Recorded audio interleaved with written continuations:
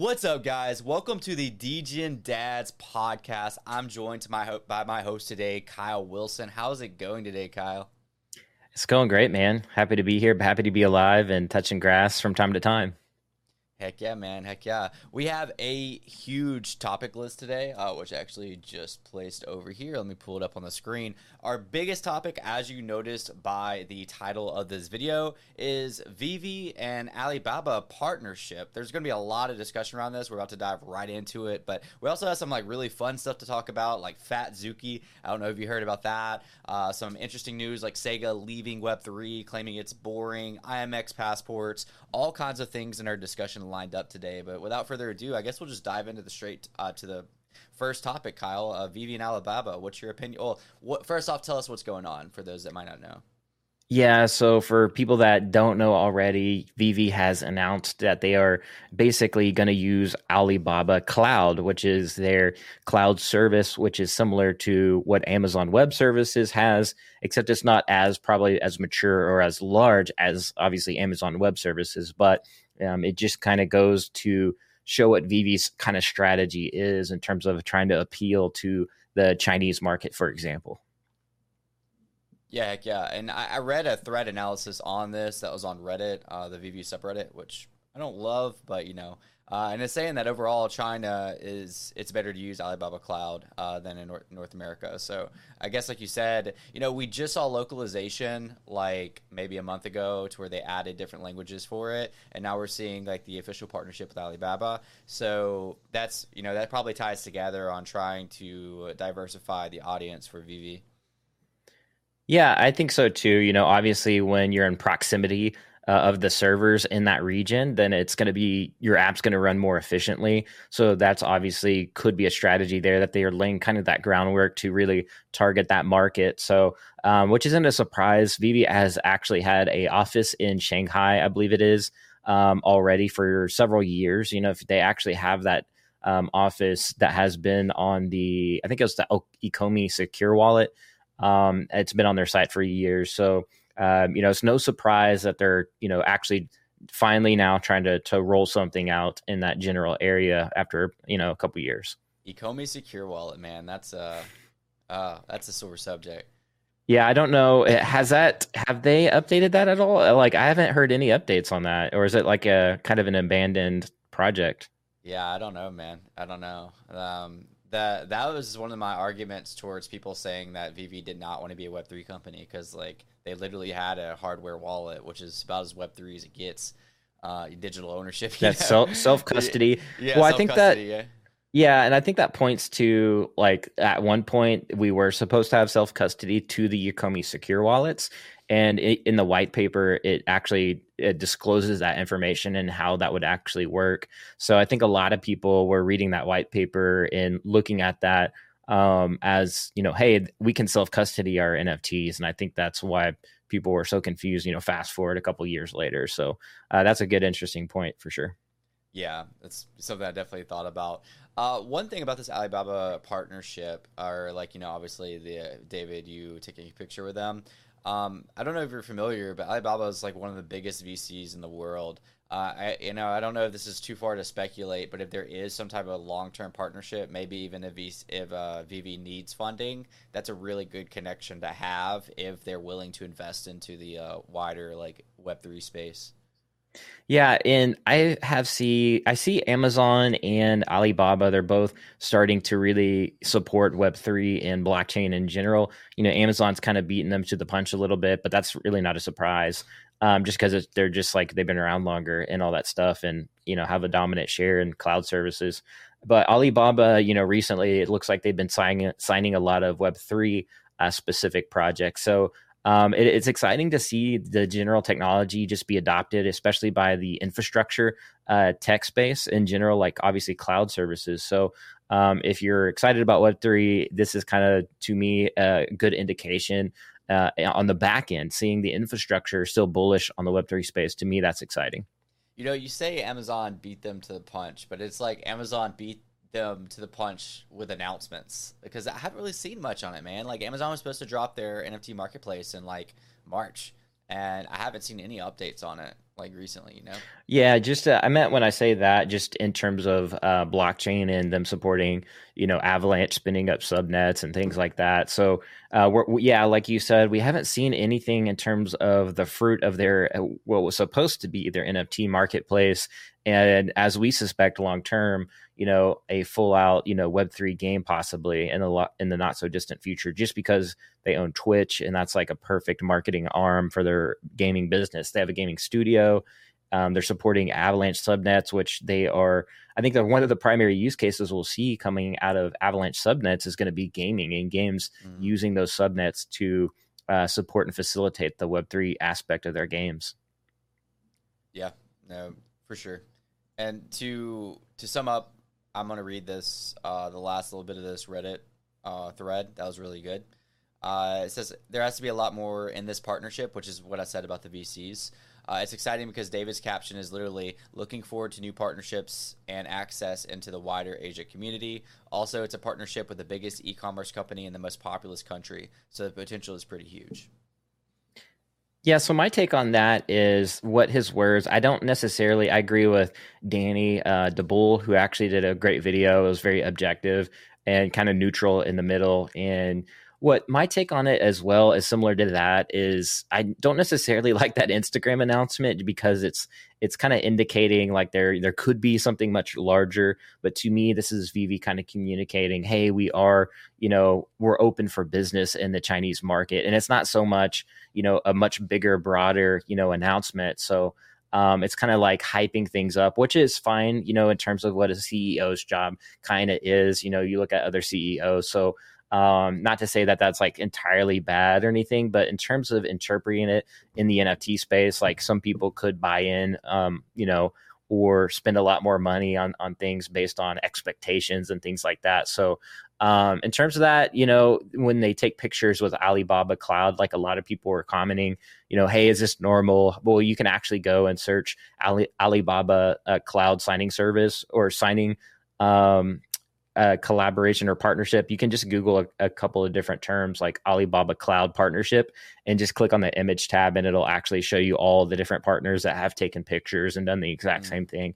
So it's kind of like a low end type of marketing photo op. It's a photo opportunity to really market your product and your service, which is not bad at all. Like it's a photo. It costs almost nothing to take a picture and put that on the internet and do like an article and a press release about that. So definitely not bad there in terms of the marketing strategy for both Alibaba and Veve, but it's not nothing. It's not anything new. They kind of did the same thing with Amazon Web Services when they took pictures at Amazon. And so to me, it's not, any different. It just does mean that, hey, we're Veve, we're open for business in the Chinese market.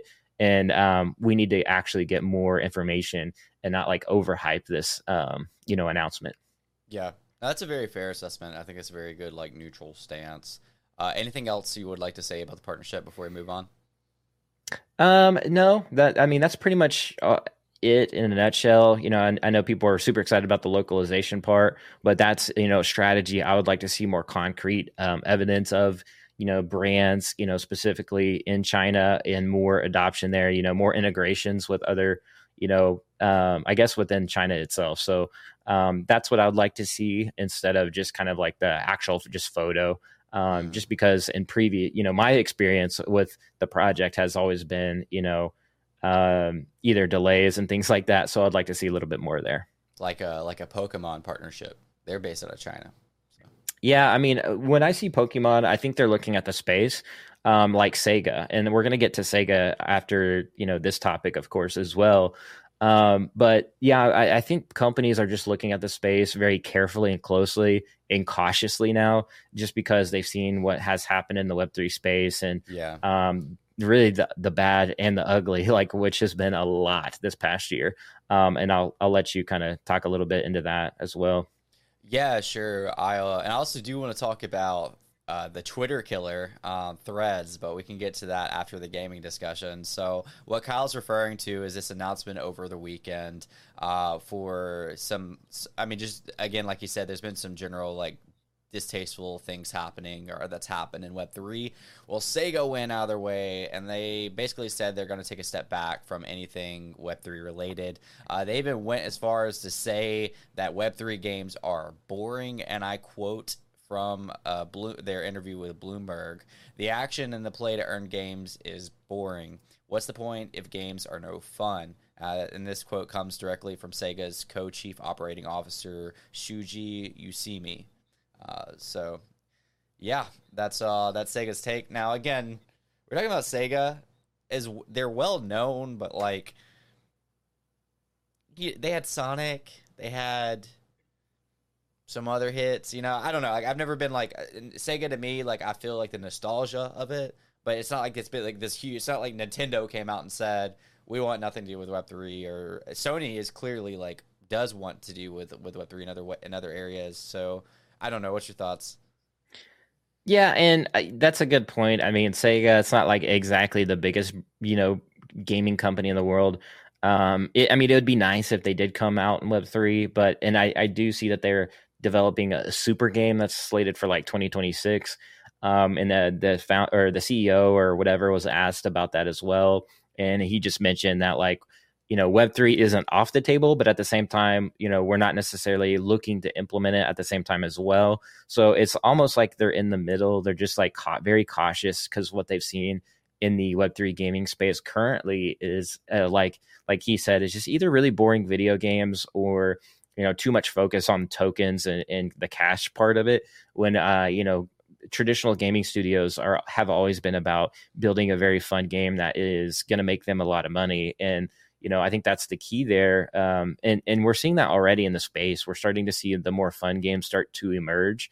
For instance, Dr. Disrespect's Dead Drop game that has a snapshot released tomorrow, which I expect to get a lot of attention. Yeah.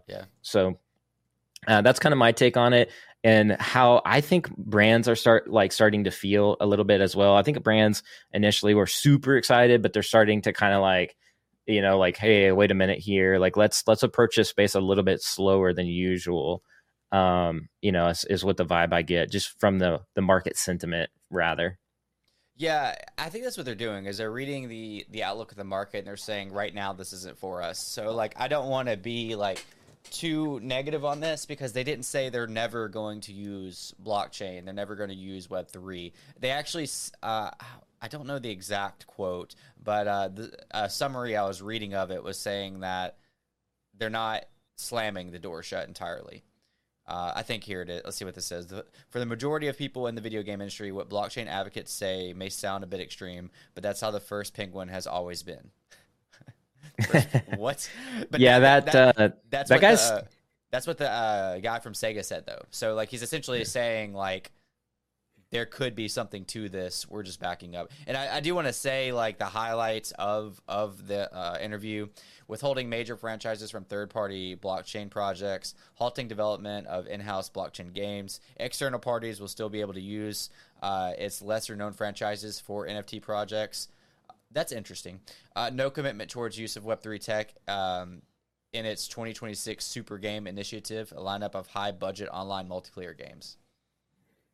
Yeah. So I watched the video of him like talking under the interview. So it just sounds like they haven't made a full decision just yet, which is fair, And I do think they're looking at the wider Web3 gaming market and just seeing like what works in terms of the models. There's a lot of people and a lot of founders trying to put forth their own model of what a perfect Web3 game looks like to them. And we're seeing a lot of founders that will probably fail, and a lot of these games will fail. But I think what's going to emerge is these gaming ecosystems like, the IMXs, the Polygons, the Avalanches, and possibly even Oasis, which is another gaming kind of focused blockchain. So I think we'll see a lot of those, big ecosystems emerge because, again, it'll only take one hit game to really send it like Axie Infinity did. But an actual Web3 game that works really well and is super fun, I think that's going to be like what a lot of these actual like traditional studios are looking for. And then they'll just kind of recreate it, but with their own IP and their own game, and kind of just take over the space in terms of their games. Well, and this isn't a blockchain game, but we kind of saw this happen very quickly, and the possibilities for it with Up Only. Like the game. I don't know if they had an official partnership with Goblin Town or it's just made by the same like creators or whatever. I actually, but I know there's a link there because like essentially an up only, you're like escaping Goblin Town. I've never played it, but it went huge. I mean, you had Nick Merckx, Tim the Tat Man. You had some of the biggest YouTubers. I forgot. There's one guy that literally has a partnership with YouTube that was streaming it. Like not YouTube partner. Like he actually gets paid by YouTube to make content like separately than the YouTube partnership. But regardless, the game blew up. Everybody loved it. And my thoughts on that is it's not Web3, but what would stop the game from, a month from now, if they were Web3, to say, hey, if you completed the game in this amount of time, or if you completed the game period, we want to give you something. But in order to receive it, you need to create X, Y, or Z. You need to create something, or you need to use, whatever. And then boom, you have a digital collectible now. It's kind of like Reddit, where it's like, oh, I have this thing. Maybe you hate it. That's fine. Maybe it's worth something. Maybe it's not. But you have it now. And I could definitely see people that like have always been against NFTs being like, hey, this is kind of cool. Especially if like whatever they give you is kind of cool. And maybe that thing holds future utility in the game or in the next game. Maybe it's like similar to like a skin or whatever, or like something a wearable, kind of like the Bored Apes did with the test that you did. So like I could totally see pushing adoption that way. Now that doesn't mean all these people are going to go buy PFP projects, but it would just kind of show them that, hey, owning a digital collectible is kind of cool. And I think there is, speaking of Veve at the beginning, I think there's a huge bull case for digital collectibles and NFTs. I mean, that's essentially what they are. But like, there's a lot of angles of NFTs, but I think digital collectibles is something that people don't need to sleep on because people treasure their collectibles, and I see that being valuable. Yeah, and that's exactly what we're seeing too. Even if you look at CS:GO, they have skins and cosmetics worth, six figures and things like that. And it's kind of like frowned upon. It seems like because I've seen CS:GO and Steam they actually banned people's accounts because they were using gambling sites to like gamble their skins or something like that. And so it does introduce like, hey, Web3 actually really does, like, and all jokes aside, does fix this issue because the gamer would still own the assets even if their account was banned, and they could still have that valuable asset in their vault or whatever in their account, and they could sell it on a marketplace. And I think that's like the improved model there. And you look at CS:GO, it's been around for like 10 years, and you described basically exactly what that successful model looks like. It may, those skins and like things and collectibles may not be valuable at first, but 10 years later, those could be very valuable. And people that are, whether it's either, in a game, people obviously love Veve and the collectibles there, or it could be a different platform like, what we see with Cryptoys and what they could release as well. So it's not limited to like one platform. There could be value based on a lot of platforms that we could see out there. And you're talking about multiple games like as well. So think of it like Master Chief, in Halo and the skins there, what they could do, what CS:GO is already doing, but could implement Web3. And I think to me, that makes the most sense where games will go. And we're already seeing Dr. Disrespect already, have this vision. He's already implementing Web3 into his game like that. And I think that will be successful. Yeah, he gets it. I remember him tweeting something like 6 months ago, like basically responding to the people hating on NFTs. Like he was essentially like, this is the same thing, that you experience in CS:GO, except for the fact you actually have full ownership over that item. So like he gets it, and he's a big influence in the gaming industry. So I definitely think that some people would respect his opinion on that. Now, they might think because he has his own project or he's affiliated with a project, he might just be doing it for that. But regardless, I think it's pretty good to have somebody of that caliber and that respect, in the industry. But. Yeah, absolutely. And speaking of Cryptoys, I just wanted to mention that they actually, the founder, Will, he actually mentioned in a space just the other day that they have like a patented pending Guardian feature that would allow essentially miners to also use the app in a safe way. And it was like, he was describing it as it was so good that they just had to go ahead and patent it. And so it's like basically pending, like it went through, they published it, it's pending. That's huge.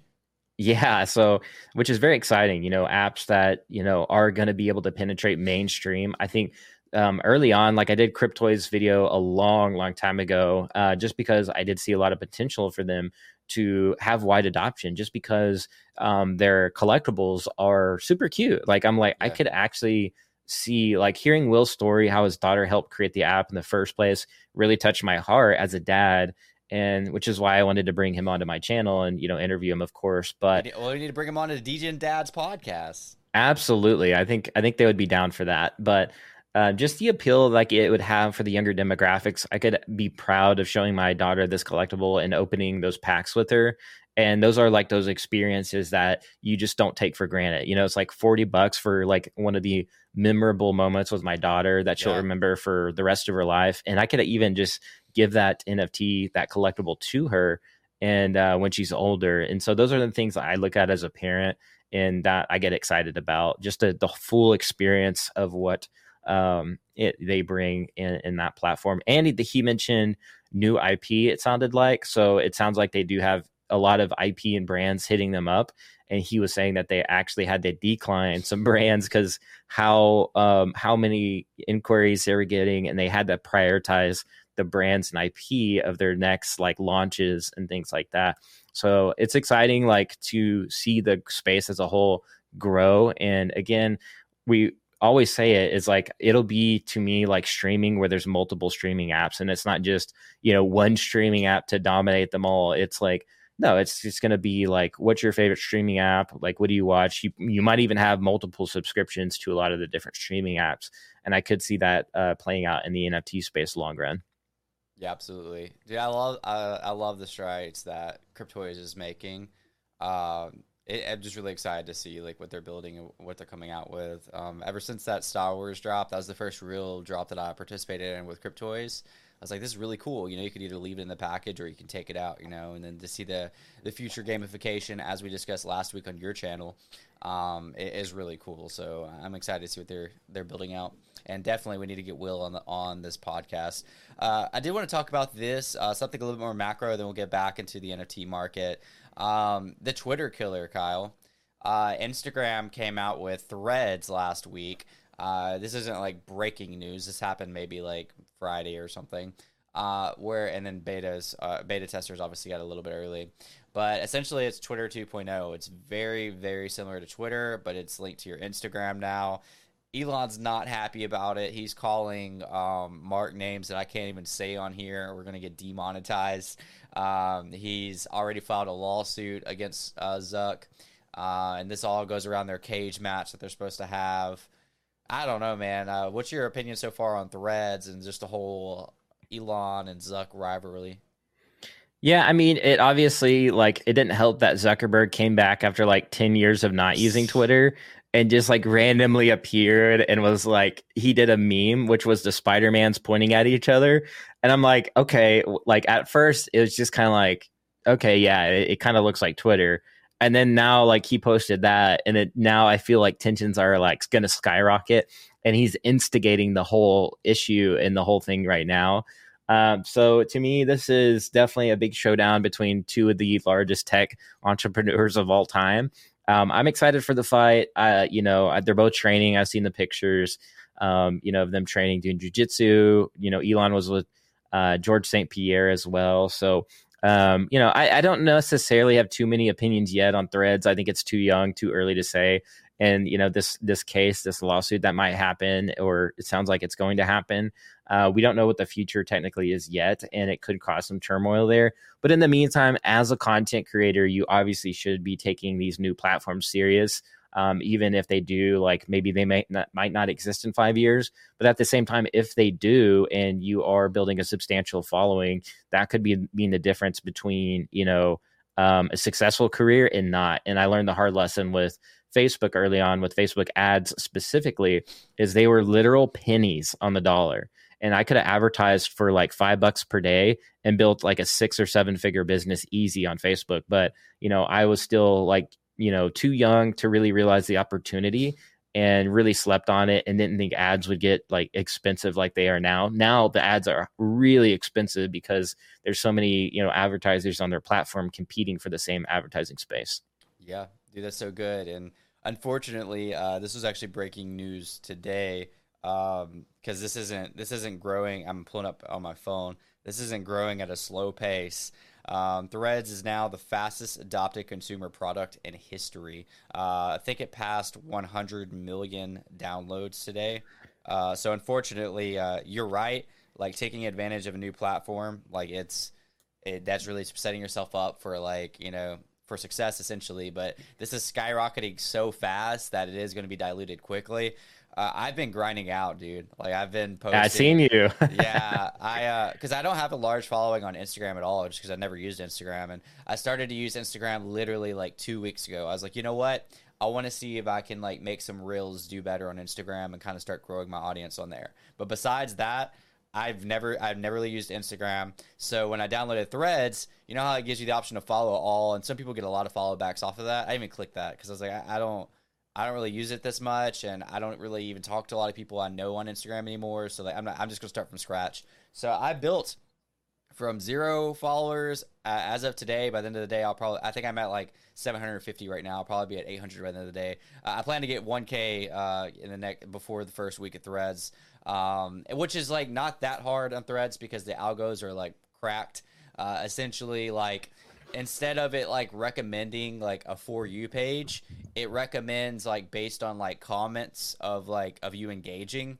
So you kind of get in these cycles of like, well, if you just like engage with other people's content, then their friends will see your content.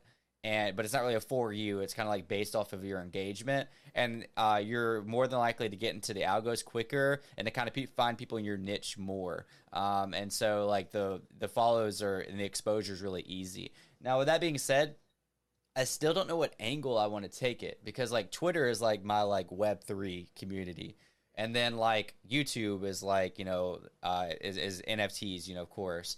So I've always viewed Instagram to be a little bit more macro, like kind of like content like this that we're talking about.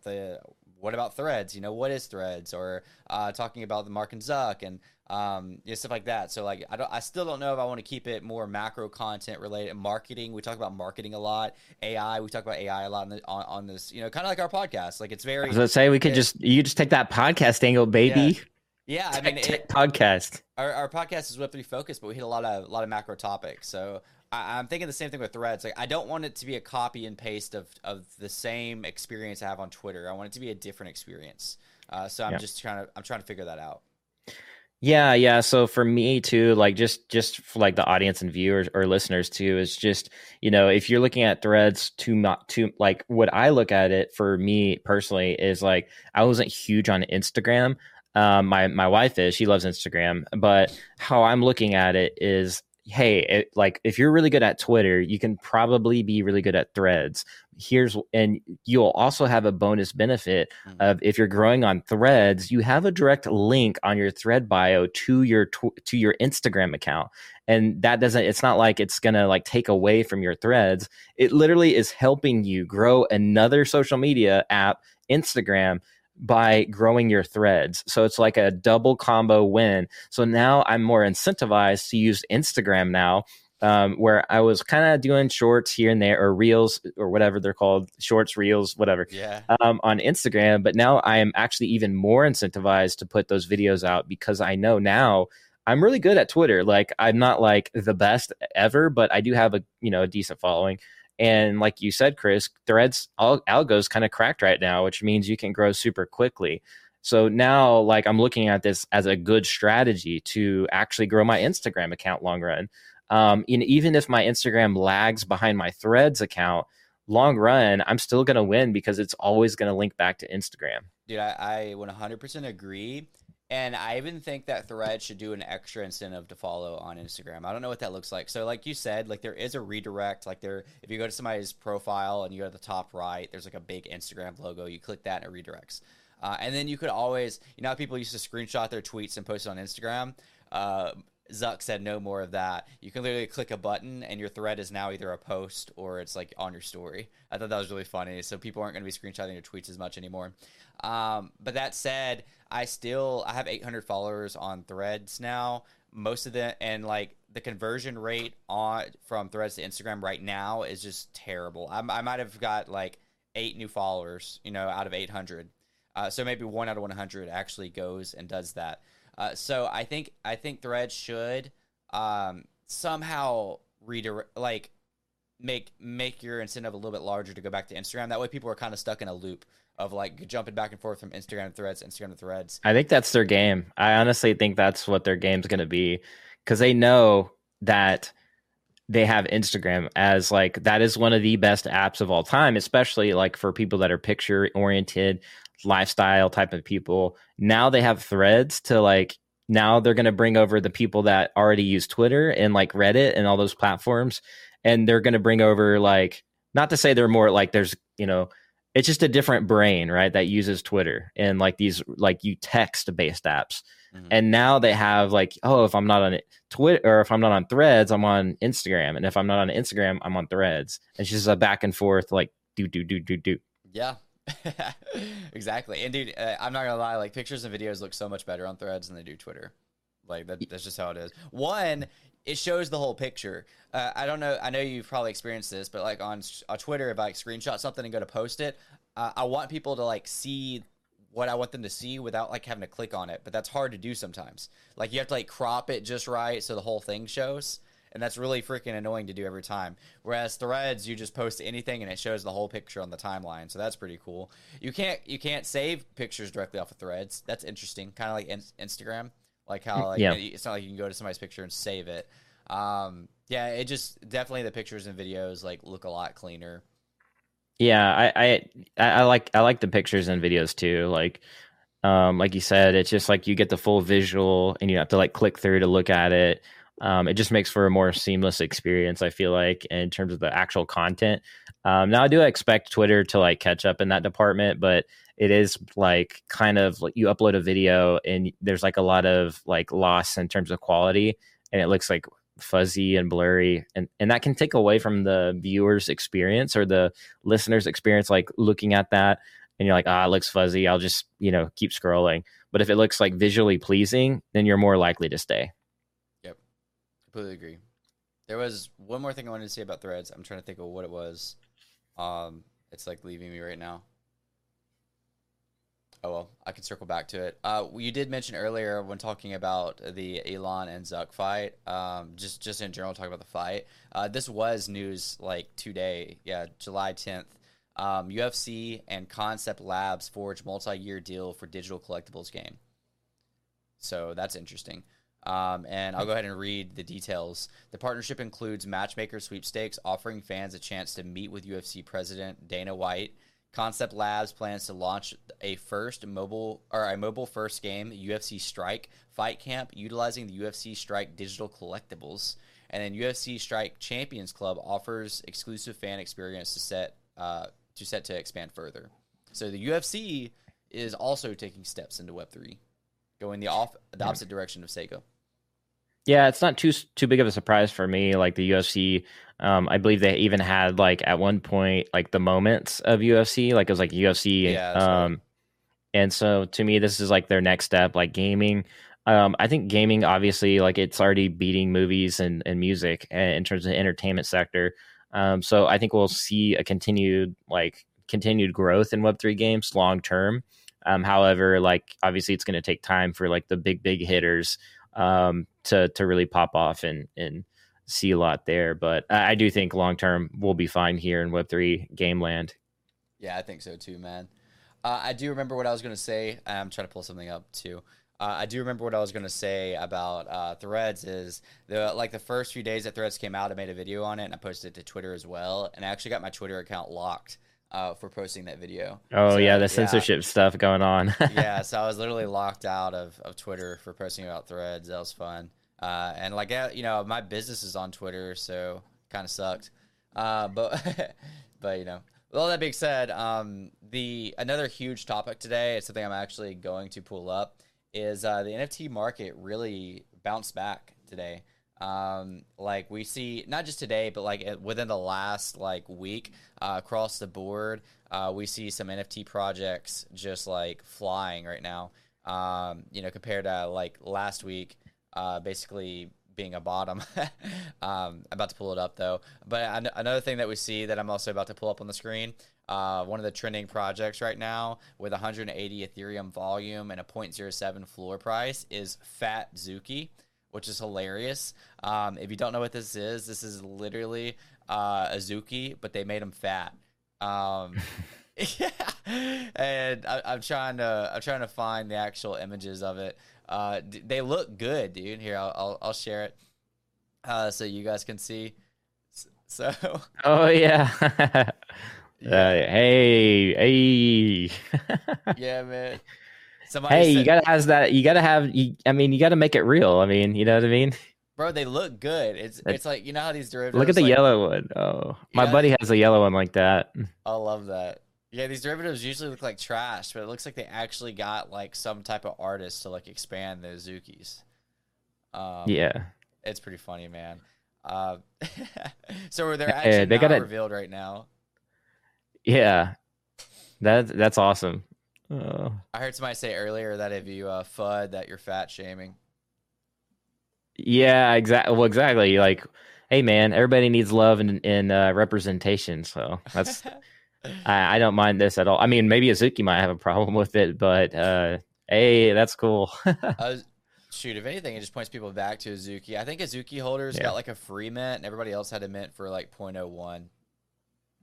So I don't know. That's just pretty funny, but it's been zipping, man. So from 0.01 to a 0.07 floor price, and I think it touched like even like a little bit higher than that today. I love the caption there, ready to eat, because it's like that's what a lot of people like. We eating out here, you know, so they put a little Yeah. spin on that. So which makes me hungry. I'm like hungry right now, man. That makes me hungry just thinking about that. That It, caption just made me hungry. it is around that time. And then I also wanted to show just the NFT market right now. You look at that 7-day change.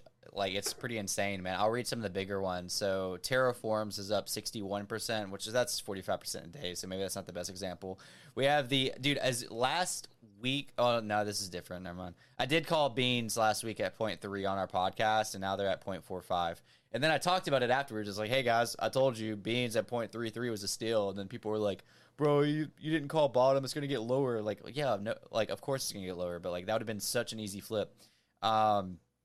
Ether is getting flooded like to the ground. So despite all these being green, Ether capsules are still down. We can talk about that in a bit. Azuki's up 20%. Bored Ape Yacht Club 15%. Azuki Elementals 42%. So the NFT market bounced back pretty nice. Yeah. It's hopefully it sustains, you know, and maybe a lot of people are sensing it could be like we could be like, or we're like a week or so ago or a few days ago, like it was kind of like bottom, like the bear bottom, like. So I think maybe people are speculating like we could be bottomed out, like in the only direction things can really go at this point is up. Now I do see a couple of bears out there still that saying like we could still dip even more, but time will tell. Like even in the macro, I'm paying attention to crypto as well and seeing kind of the same sentiment is like everybody saying like we could be at the point where things could start turning around slowly, especially as Bitcoin gets closer to the halving and we are seeing Bitcoin ETFs that Yeah. could be approved at end of year. So again, these are some of the things I'm monitoring. So we could actually be, I think the NFT people are also in crypto and paying attention to that closely as well. And monitoring the NFT prices. And, you know, you see things like Blur that have kind of sent things to zero and, well, not literal zero, but, you know, have really made the market dip. So I think all these like when you factor it all in, it seems like these like prices were kind of pre-baked. You know, people were selling their NFTs off in a pre-baked mindset. But at this point, I feel like moving forward, we're entering into territory where, you know, you might not want to be selling your NFTs at the bare bottom. Yeah, absolutely. And we've talked about this before, but most of my NFTs I own right now, I'm not really in for the short-term flips anyways. I wanted to add to just the bullish case for just like crypto right now. Here, let me switch back to this. We have some updates from Watcher Guru. Pretty good Twitter profile to follow. One of my favorite, like just in and breaking profiles. Former SEC chairman says spot Bitcoin ETF should be approved. That's just like, you know, not that like is substantial, but that's just like it's good to see some people fighting for it. I responded to this one actually, but just in $820 billion standard. I can't speak. Chartered Bank predicts Bitcoin will reach 120,000 by the end of 2024. You know, that's obviously just a prediction, but the fact that these like this big money companies have been saying this, you know, it's Yeah. kind of, when the little man says it doesn't really matter because it's not like they can actually move it. But when you got $820 billion and you're saying that, and you have BlackRock, filing for ETFs and a couple other things like that, like those people actually can move the market. So that's a bull case for it. So In ARK, Kathy Woods, I think is saying that Bitcoin could reach $1 million, and I think was it by the end of or by like 2030 or ish in that area or something like that, which is asinine. Like even for me, like I've always been pro crypto, pro Bitcoin, and like super excited about this space. But man, that's like that's yeah, like I don't know, that's an insane amount. Now she's factoring in a lot of different factors like market capitalization, total market cap for the entire crypto space. So I think she's accounting for all the Bitcoin ETFs being passed and those being implemented into your traditional finance vehicles and things like that. You're talking about like the traditional 401k type of bags where people can kind of dip into. So maybe that's what she's looking at in terms of the macro and how it will be implemented into like the traditional finance vehicles, if you will. sure. And I do still see bears on my timeline that I do like. They have a lot of credibility. Like they've done good with a lot of like technical analysis and looking at the macro and everything like that. That are still saying we'll see 13K Bitcoin before the end of the year. Do you think that's a possibility? No, I don't think so at this point. I think maybe we'll hit more psychological levels, like a clean 15, clean 20K, if we are going to go to like back to a dip. I don't think we'll get to the point though where things are so bearish that it goes to 13, because the point that everything was at a max bear level, it didn't hit off 13. I think it was like closer to 15. So I think it set a new precedence in terms of that level of like 15 or above, or even 20. And maybe even just 25K, which we've already seen. So, Yeah. I have said, I think in it was Paul Barron's podcast, I think maybe we'll see one more dip before it we kind of not full send, but things start transitioning and reversing the other direction. But that's kind of my take on it. Again, like I am cautious during this time because with BlackRock, with such positive news, there is speculation that it could be like trying to dump on people Yeah. in terms of that. So we could see a short term pullback, but I don't expect like a full blown correction. We talked about this last week, but I do find it interesting that like the U.S. is all but banned crypto. Just like with their sentiment towards it, towards claiming everything's a security except for Bitcoin and maybe Ethereum. With the Gary Gensler stuff, yet Bitcoin is still over 30K. Like that, and then Ethereum is still over 1.8K. So it's kind of crazy. I'm not going to say this is like the worst it can get, because we obviously saw like the FTX situation, and even in the last few months we saw like kind of like the Binance stuff and the Coinbase and all that.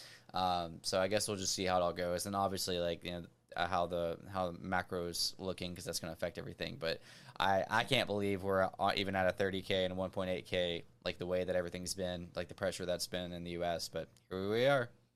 Yeah, it's been pretty resilient to say the least. So it's Ethereum, Bitcoin definitely doing their job that they kind of were created. Ultrasound money in Ethereum, and then Bitcoin, of course, the king of crypto. Ayo. Let's pull up another topic. I lost my list again. All right, let's get this going. So we have a couple of things that you added. Let me. I'm just gonna pick my favorite, Kyle, because you added a lot here. Let's talk about this Tom Brady autograph layoffs. What is that?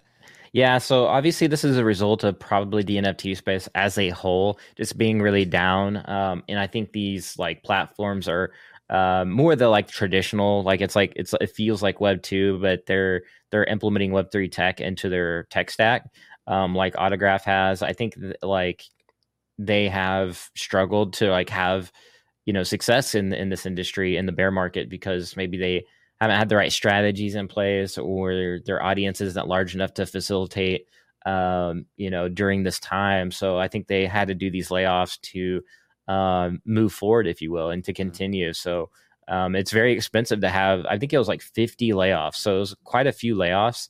I mean, quite a bit. And that's a very expensive. 50 employees times whatever their salaries were, that could be millions of dollars depending on their salaries per year. So Autograph's probably sitting here trying to save money and continue the operation. So Not too big of a surprise, considering we are in the bear market, but it is a health check of the wider space. And you even saw Palm, integrate with Candy, and maybe that was kind of their strategy and thinking as well in this kind of space and Yeah, environment. yeah, that completely makes sense. Yeah, the Palm and Candy thing. That was that a week ago or 2 weeks ago? Yeah, But yeah, something like that. Yeah. kind of joining forces to become one stronger entity. I saw that you posted about a sandbox teaming up with Warner Music to bring an AR audio visual experience. I don't have the sound on right now, but you just want to walk us through this? Yeah, so this is obviously pretty exciting. Again, Warner working with a big Web3 company, as in Sandbox, which is like pretty much one of the best decentralized like metaverses in the space, and the most notable with the biggest brands and IP celebrities in the metaverse. And they're, it's really like a game too. Like it's not just a metaverse. It's like there's a lot of mini games happening here, but you're seeing on the screen AR capabilities here that Warner and Sandbox have teamed up to bring you, so you can now broadcast this like cool Yeah, audio visual experience like a DJ. And again, these NFTs are typically minted on layer 1 Ethereum, so that means that there's a high probability that these are going to be self-custodied, which I mean all of Sandbox NFTs already are. So what I'm trying to say is this is pretty exciting improvement in the Web3 space. So yeah, pretty cool things. You can see that rocking out right there. It's meant to be fun, like that Roblox type of feel or yeah, vibe, or Minecraft, if you will. So I even seen Roblox. Roblox keeps popping up in the news everywhere I see them in Web3. They're just at the Vayner like Web3 like conference thing. I don't know. I saw it on LinkedIn. They were there, so it'd be interesting to see like these humongous gaming conglomerates come into the space and see what they do long term as well. yeah, for sure. That's a really cool experience. Just the whole thing that we just watched and kind of having that virtual concert. Not virtual is the AR, so it kind of virtual. We definitely still need, and we've actually had a podcast on this as well, but I feel like to make this just more better, we're still gonna need better headsets, like better virtual reality headsets, because right now they're just too bulky, and I'm not sure the level of interest of people just kind of. I mean, you had Pokemon Go, but I'm gonna be honest with you. Like, I turned Pokemon Go's AR features off the first week I played, just because it was more of I just wanted to get into the game. Like, it was more of a distraction. It was cool and all, but I kind of just didn't use it. So for me personally, I don't know if I'd use this on my phone, but if I had something comfortable to wear and knew that there's an event going on and I had to show up at this location and they were going to put on a virtual concert, I would definitely do that. Yeah, for me too. Like as long as it's glasses, I don't mind a battery pack. Even like if I can put the battery pack in my pocket, there's a wire going up. I don't necessarily mind that either if the experience is fun. So the experience I think has to outweigh what you're actually wearing on your head or your body. But I agree with you. Like I have to feel immersed in where it's easy. So if I have those glasses on, that's going to be obviously immersive, and putting your finger out there, and it has all that technology that can follow your finger tracking, kind of like what we're seeing with Meta and Apple and their products, but on a smaller form factor. I think that's definitely gonna kind of full send all these people that are integrating AR, and I think at that point it's just a race to see who can have the best games and metaverse experiences out there that are obviously going to include gaming and all kinds of fun stuff in the quote unquote AR cloud or AR metaverse, and Yeah, integrate that into your games and VR and blah blah blah blah blah. absolutely. We And are. AI, listen, AI is going to fast track that all. It It already is. is. You want to talk about that? Yeah, so there's a platform called Runway AI. They raised 100 and something $1 million, an obscene amount of cash from Nvidia and Google, I think, or some other two really big tech companies. And all you have to do is type in a prompt, and it'll create a short movie. At least that's what the vision they're working on. You can actually sign up for a free account and mess around. And it's kind of low level stuff now, but the trajectory where it's going could be absolutely revolutionary. And then you're seeing apps like that. Imagine game developing apps like Unity is implementing AI. They announced that. Their stock went up from that announcement. Yeah. But again, we're seeing AI just really compound very, very quickly. And it's not like a snail pace. It's happening all pretty quickly. So. Yeah, I have something I'm actually going to pull up here that I wanted to discuss on the AI topic. It's pretty crazy, man. So AI, of course, has been like making huge strides, and one of those right now is ChatGPT is coming up with an update. It's going to be for the paid version, but it's going to have a code interpreter that will allow you to analyze your files with browsers using ChatGPT. So specifically, it's going to let you analyze data, create charts, edit files, perform math, etc. But this is crazy, dude. Somebody literally said, create a QR code for openai.com and show it to me. And it created the QR code. Like, bro, that's insane, man. Like, imagine if we get like a dgendads.com and we're like, yo, can you make this into a QR code? And then boom, from then on out, if we want, if we're like, wanted people to like go to our website, they could just scan the QR code and then they're there, Same thing with my like coffee business. Like, it's crazy. It's so, like I don't know. That kind of blew me away. Yeah, it's really cool. The use cases there are pretty unlimited. I even seen before they announced that, I saw that Etherscan implemented a code checker in their platform as well. They just implemented, I guess, like smart contracts, and you could like go in and ask, their like custom chat GPT, which is probably just OpenAI. And you can scan the smart contracts and things like this. But this improves upon that model and was going to definitely help developers. Also, being in ChatGPT are going to bring the ability to literally scan your photos. Like you can actually do this now. Most users, I don't know if all the users I saw that, out there, but you can upload an image of like, let's say an NFT, and it'll describe your image. So like if you just screenshotted me and uploaded it to Bing Chat, which is their AI, which is obviously OpenAI as well, but it'll actually tell you to like almost to a T, like what the picture is about, which is crazy. Yeah. Because before you had to use like this like Google search or Google Pics to kind of like look that stuff up, and it'll kind of give you like a general thing. Yeah. But this is like on the fly AI telling you what it is like seconds later in full description. Like it's not like, hey, we think this is what this is based on other images, what it might look like. No, this is the actual artificial intelligence telling you what the picture is. Like that's pretty crazy. Yeah, I've been waiting for something like that to come out for a long time. I used to use the subreddit as something like "What is this?" or something like that, where essentially you just take a picture of something random and like somebody on the subreddit would like tell you what it is.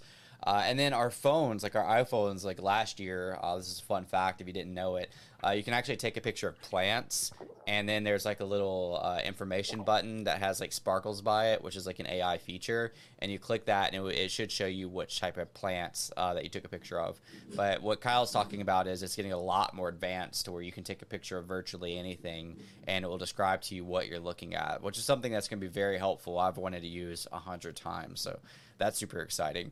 On this thread, talking about some of the biggest things happening in AI, I thought this was really cool. So similar to how you can generate like entire movies using prompts, you can now do it with video games.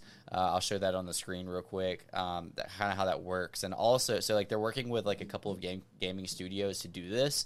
And if you wanted to right now, you could go to Moonlander AI and sign up for early access, which I'll probably do after this podcast, just so I can actually show you guys in real time when it drops, like kind of how it is. So this is how it looks. I'll kind of describe it for those that are listening in instead of watching. I mean, I don't know what the prompt was for this, but I guess essentially, okay, here it is. So there's like a guy walking through the snow, and then they got a prompt. As they're still just kind of, oh, there's Veve, the DeLorean. Veve made an appearance. Yo, the flying DeLorean. Whoa, we just discovered something.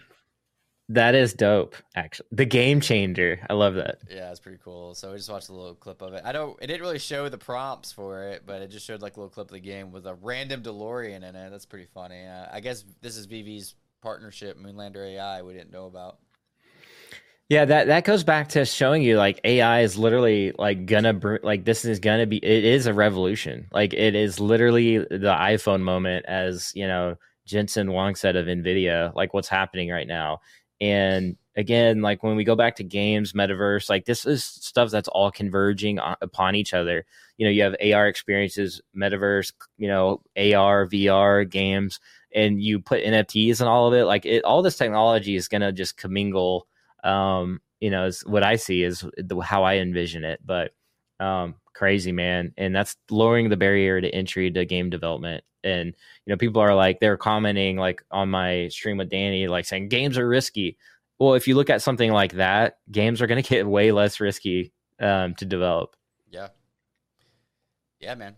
I mean, AI is the future. What can we say? I think that's a good way to wrap up the podcast. Always got to plug some AI in there just because, like, the developments are just getting pretty crazy. And they're going to affect all of us. So it's important to it's important to stay up to date on this. You have any last words before we conclude the podcast? Man, yeah, like AI is literally going to change that subscribe button. So if you like those topics and you don't want to get turned into an AI in Black Mirror, you have to subscribe so you can be sure that you're following me and Chris as human beings, So I don't know. That was a terrible segue. No, But if you like the content, like the video, and that's all I got. Hit the subscribe button, like the video. We're going to be on Kyle's channel next week. We're also working on getting this podcast out on all streaming platforms. I'm going to put the Twitter. We're going to be available audio only on some others. That's why we describe things in detail on this. Thank you guys so much. If you've made it this far, you are amazing. Actually, if you did make it this far, let us know you made it this far by commenting down below just to kind of see who all is watching the video in entirety. Thank you guys so much, and we will see you next time.